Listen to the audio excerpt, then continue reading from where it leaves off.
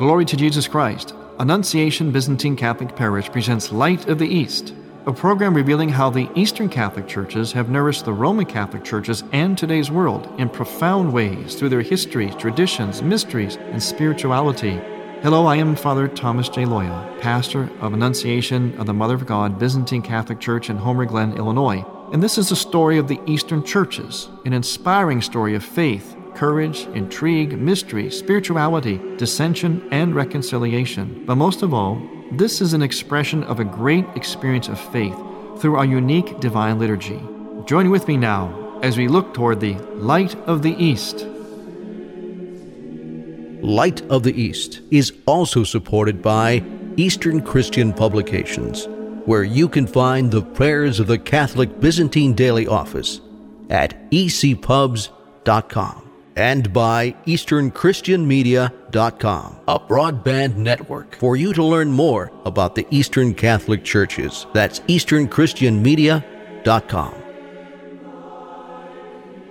Glory to Jesus Christ. Welcome to Light of the East. I'm Father Thomas Loya, your host, and I want to wish you once again a blessed new year, meaning the new liturgical year, which began last week, September 1st. But as this liturgical year unfolds, already we have some marvelous feast days, especially this particular week coming up in the Byzantine liturgical calendar. It's a very, very rich week and a very significant one in terms of the calendar and the beginning of the liturgical year. First of all, I'd like to say hello to a few people. I'd like to say hello to, I believe his name was Peter. I met him recently at St. Bernadette Parish in Evergreen Park, and he said he enjoys listening to Light of the East. I want to say hello to you, Peter, and thanks for giving that little pat on the back. I really appreciated that. Nice meeting you. Also, I want to thank Craig and Patricia Wagner. I want to thank them for listening and for being just such great listeners and friends here of Light of the East.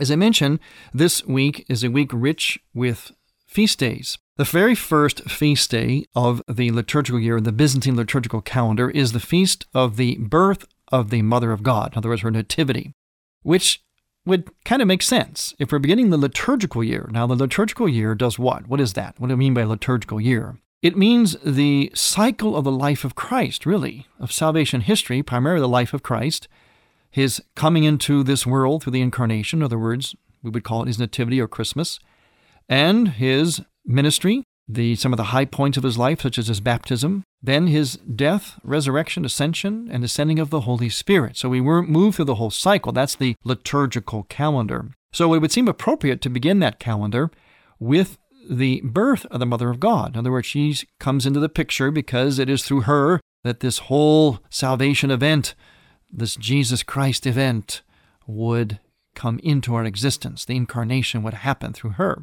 Now, the interesting thing about this feast, one of the many interesting things actually, is that if you notice, it is about the birth of the Mother of God. Usually in the church, we only celebrate the death or the translation of the relics of a saint. In other words, we always celebrate something having to do with the saint that either is a great miracle or has to do with their death or something that happened after their death or their passing into eternal life. But it is with the Mother of God, with Christ, and with St. John the Baptist only that we also include not only the days of their death and things that happen afterwards, but also of their birth. And only those three, Christ, the Virgin Mary, and John the Baptist, because their births were, of course, very, very significant as their passing into eternal life. And the reason for that is because in Christ and in the Virgin Mary, we see the new Adam and the new Eve. In other words, we see how and why we came into existence as a human creature to begin with, when Adam and Eve were created. In other words, our beginning,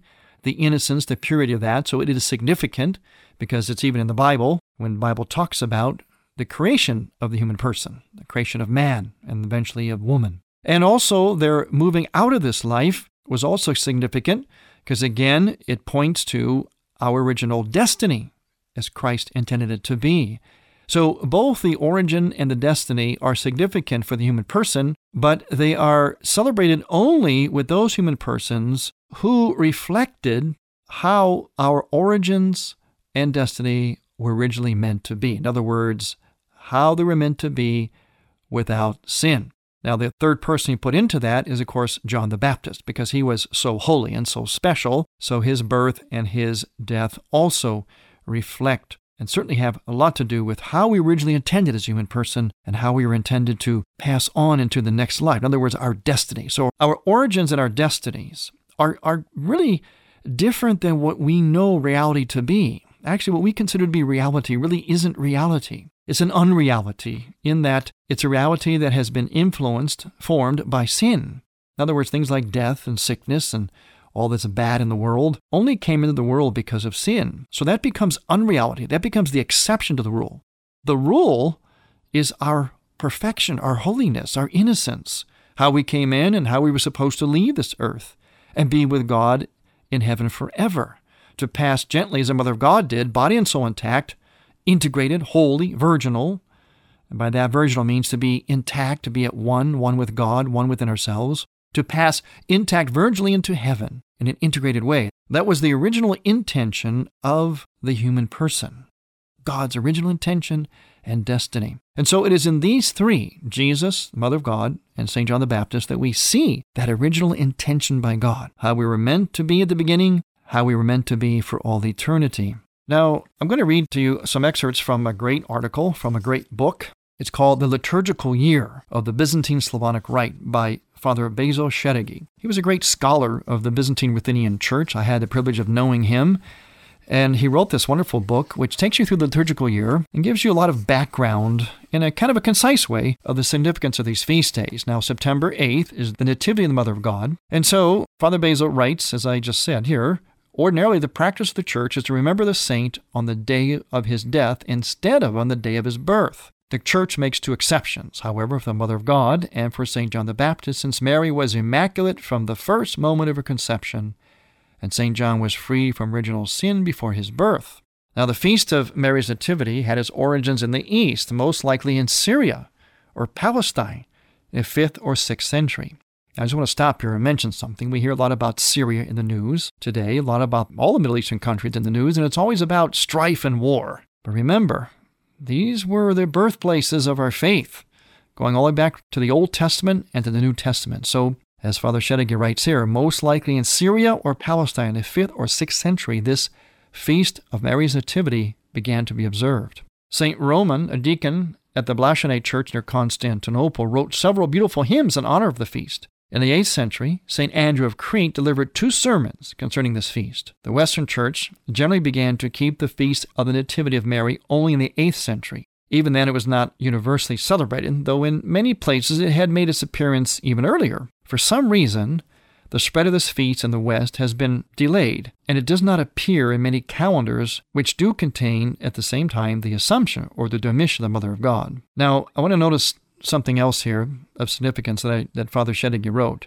And you'll see this oftentimes in his work and the work of any scholar of the Church. When it comes to these feast days, you'll generally hear that they began in the East and later on were adopted in the West. Now, there is an exception to that. Well, there's more than one exception, but the most significant exception would be Christmas, the Feast of the Nativity. Per se, as we know Christmas today, the way we celebrate today, that actually started in the West, and the East picked it up a little bit later. But most feast days started in the East. Well, it's because that's where our faith began, in the East, and that's where a lot of the Christological heresies were hammered out. You know, the basic dogmas of our faith in the first several centuries, which took place in councils that were held in the East. So it would only make sense that a lot of these traditions, these observances, started in the East, although not all of them, and eventually they spread to the West. Some, as you just heard from what I read, were retained, and some of them kind of died out or were de-emphasized in the West.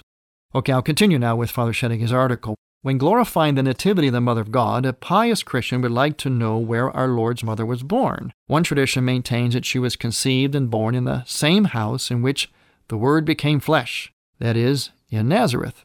Another tradition regards Sepphoris, a little town north of Bethlehem, as the birthplace of Mary. Now, according to legend, this was a town where the parents of Our Lady, Joachim and Anna, had lived at one time. Some even hold that her nativity occurred in Bethlehem itself, but most probably she was born in Jerusalem, in a house called by St. Sophronius of Jerusalem, Probatica, a name derived from its nearness to the pond called Probatica or Bethsaida. St. John Damascene, now he was a great Byzantine saint in the 8th century, himself asserts that Mary was born in Jerusalem. It is said that Empress Eudoxia built a church over the place of her birth, the Church of St. Anne. Now, I had the privilege of visiting the Holy Lands, and When I was on the tour, my wonderful Jesuit biblical scholar, Father Makowski, he took us to a place that seemed to be where Mary lived, perhaps was born, and that was in Nazareth. And it was a very interesting little proof of that, or seemingly proof of that, because they dug down, and as they always do in these archaeological sites, and they found actually an inscription carved in stone that said that this was the place of the Virgin Mary.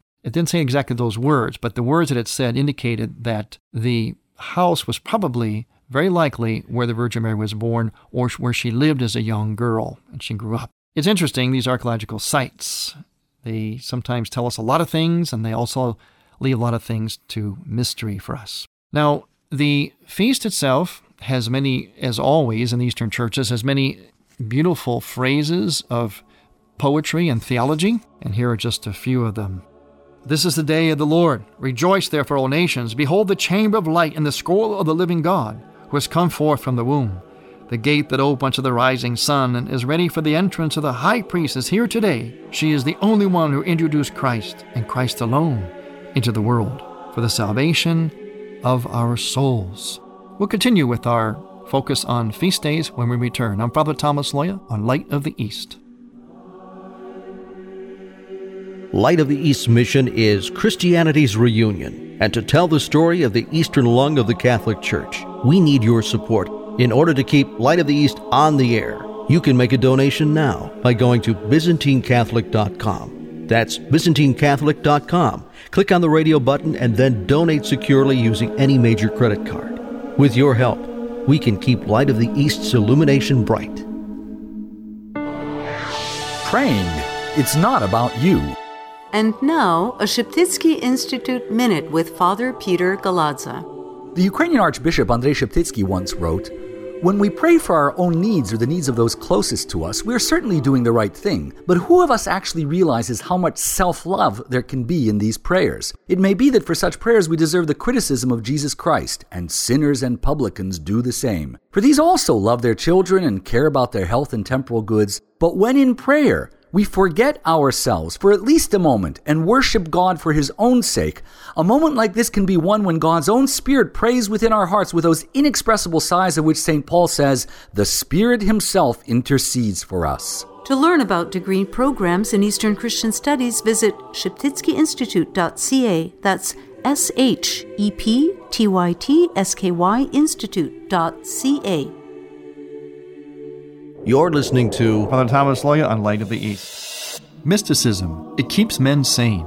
So said G.K. Chesterton, the famous thinker and writer of the 20th century. Hello, I am Father Thomas J. Loya with an Eastern Christian moment. Christian mysticism actually means that which is most real. The mystical reveals and conceals all at the same time. It is life lived in the tension of paradox. God is three distinct persons, yet one God. He is the righteous judge and the lover of mankind. We come to know God precisely by that which we do not know about Him. Mysticism forms part of the particular genius of the Eastern Catholic churches. Our church art and architecture are designed to reveal heaven and to conceal heaven, to give us an experience of heaven meeting earth. God is both transcendent and immanent all at the same time. He is uncontainable and infinite, yet was contained within the womb of a virgin. The elaborate and solemn liturgical services of the Eastern Catholic churches provide for the worshiper a sublime experience of what keeps us all sane, mysticism. To find out more about the Eastern lung of the Church, go to easternchristianmedia.com.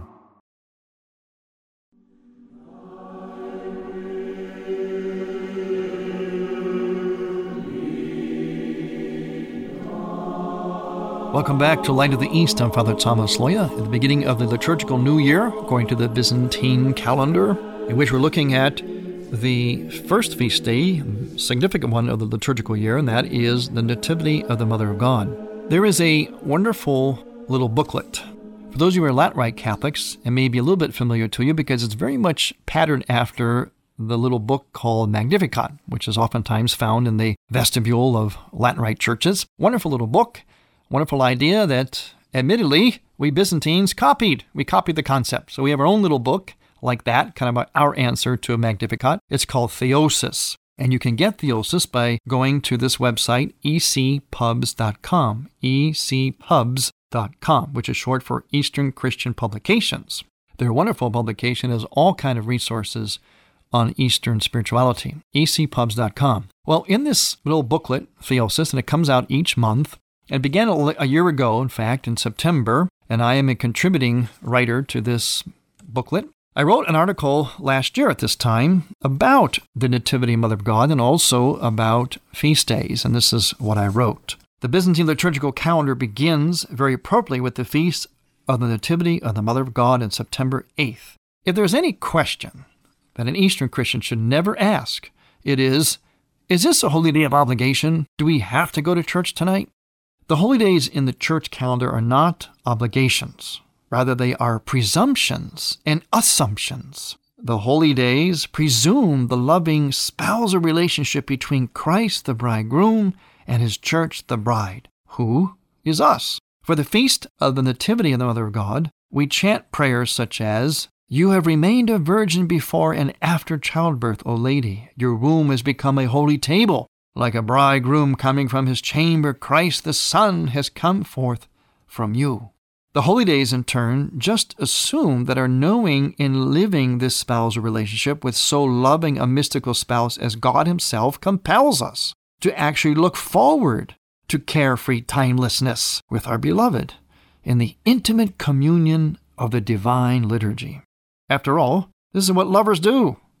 Lovers do not ask the question, what is the minimum that I have to do for you? What is my obligation to you? They do not look for the least that they can do for each other, the least amount of time together. When we go to church for a holy day, we're not just going to church to satisfy an obligation.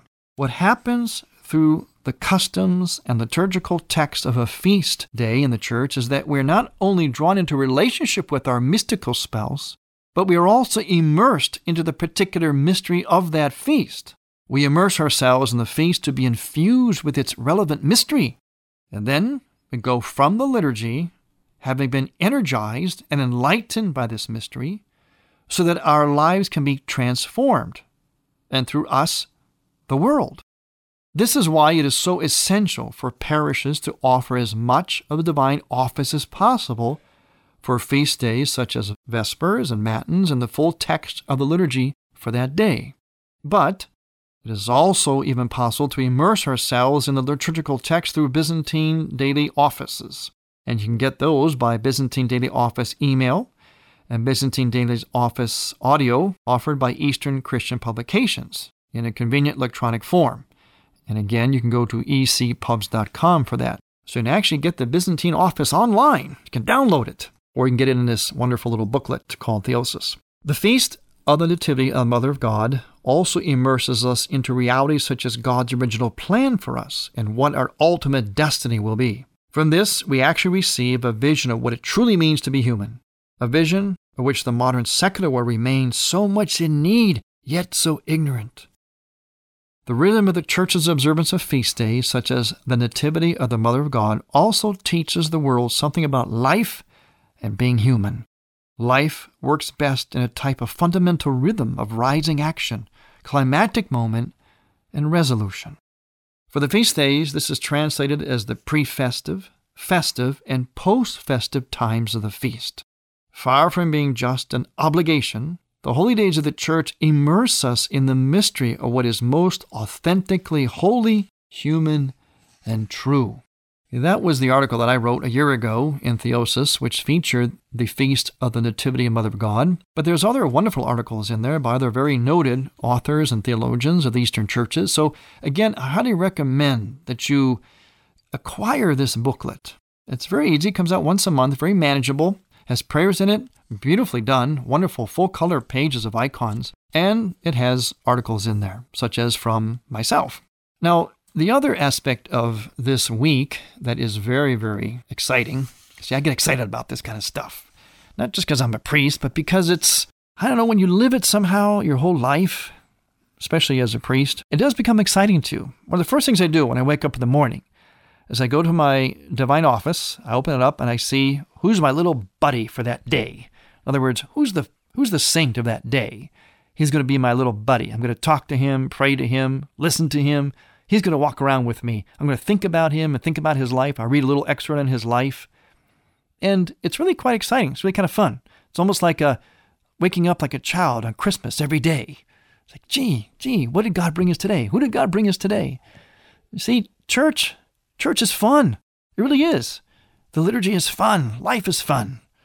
Life is liturgy. Liturgy is life, and it's all fun when you really approach it the right way. So this week is very exciting because it has the Nativity of Mother of God, as we've talked about. It also has, therefore, the next day, the feast of the Virgin Mary's parents, Joachim and Anna. We call this the Synaxis. Synaxis means like the coming together. I kind of tongue-in-cheek call it taking a bow. It's like the characters in the play, take a bow. You've got the Virgin Mary, the star of the show, and we observe her. Then her mother and father were took a supporting role in the great drama. And so they take a bow the next day. And that's very characteristic of the Byzantine calendar. We have a major feast day. We have the major person of that feast day. And then we have the supporting cast that we celebrate the next day. Now, later on this week, we have the dedication of the Church of the Resurrection, which Latin Rite Christians would know as the Church of the Crucifixion, which is in Jerusalem. It's interesting how it's known by two different names. It's very, very illustrative of the differences between the Eastern and Western spirituality. One emphasizes the cross, the other one the resurrection. Now notice I says emphasize. Neither one excludes the other. It's just a matter of emphasis, and that really is the main difference between East and West, the two lungs of the church. People often ask me, well, what is the difference between a Byzantine church and a Roman Catholic church? Well, the differences between East and West are largely a matter of emphasis, of perspective, of what direction, what starting point you come from to arrive at the same point. Then finally, this week ends with Saturday with the Exaltation of the Cross, huge feast day. For East and West, certainly in the East, we have a very elaborate ceremony of the elevation of the cross. And also, not only is today the Nativity of the Mother of God, but it's also what we call the Sunday before the Exaltation. So it has a kind of a multi-leveled meaning today.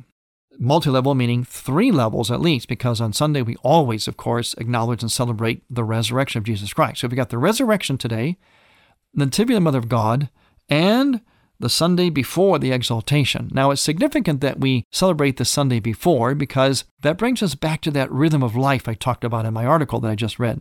One of the neat things about the feast days and why we have to get involved with them is that it's kind of like climbing on board something, and it kind of takes us on a journey, on a rhythm. It takes us on a journey of the rhythm of life because feast days have a build-up to them, sometimes a whole week in advance, a climactic point, and then a kind of a slow falling action or kind of a coming out of that feast. See, we just don't jump into something and then go jump out of it cold turkey. That's a big mistake that our culture makes. And it's very rough on us psychologically. And we see that and experience that regrettably. You think we'd wise up finally, but it happens every year. In fact, it's coming up. We do that every year to Christmas. In fact, in just a few weeks, I know some radio stations are going to start playing Christmas carols. And they're only going to play Christmas carols until all the way till Christmas Day. Then the next day after Christmas, you won't hear a single thing about Christmas. We'll just fall off a cliff. So you see there's this massive buildup, a tiny, tiny climactic moment, and a falling off a cliff.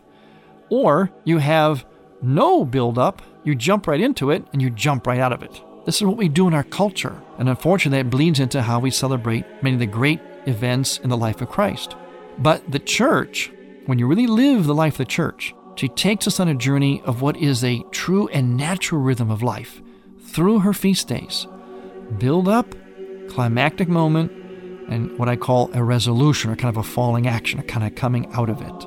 So this is why feast day is one of the many reasons why, as we begin this new liturgical year, one of the many reasons we should all make a renewed commitment, like a New Year's resolution, since it is a New Year's liturgically, a New Year's resolution to really immerse ourselves and embrace seriously this year the liturgical life, the feast days of the Church. I'm Father Thomas Loya on Light of the East. Light of the East's mission is Christianity's reunion, and to tell the story of the Eastern lung of the Catholic Church, we need your support. In order to keep Light of the East on the air, you can make a donation now by going to ByzantineCatholic.com. That's ByzantineCatholic.com. Click on the radio button and then donate securely using any major credit card. With your help, we can keep Light of the East's illumination bright. Would you like to hear this Light of the East program again?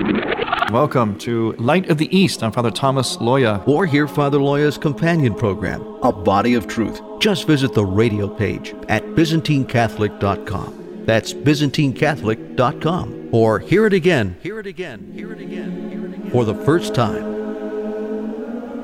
Light of the East is produced by ADC Media.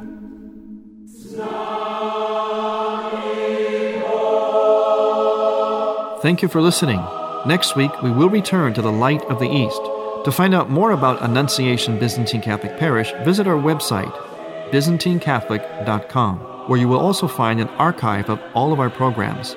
In order to continue this program with its mission of Christianity's reunion, we need your support with a donation. Any amount would be a blessing. Please make out a check to Light of the East Radio and send it to Light of the East, 14610 Will Cook Road, Homer Glen, Illinois, 60491.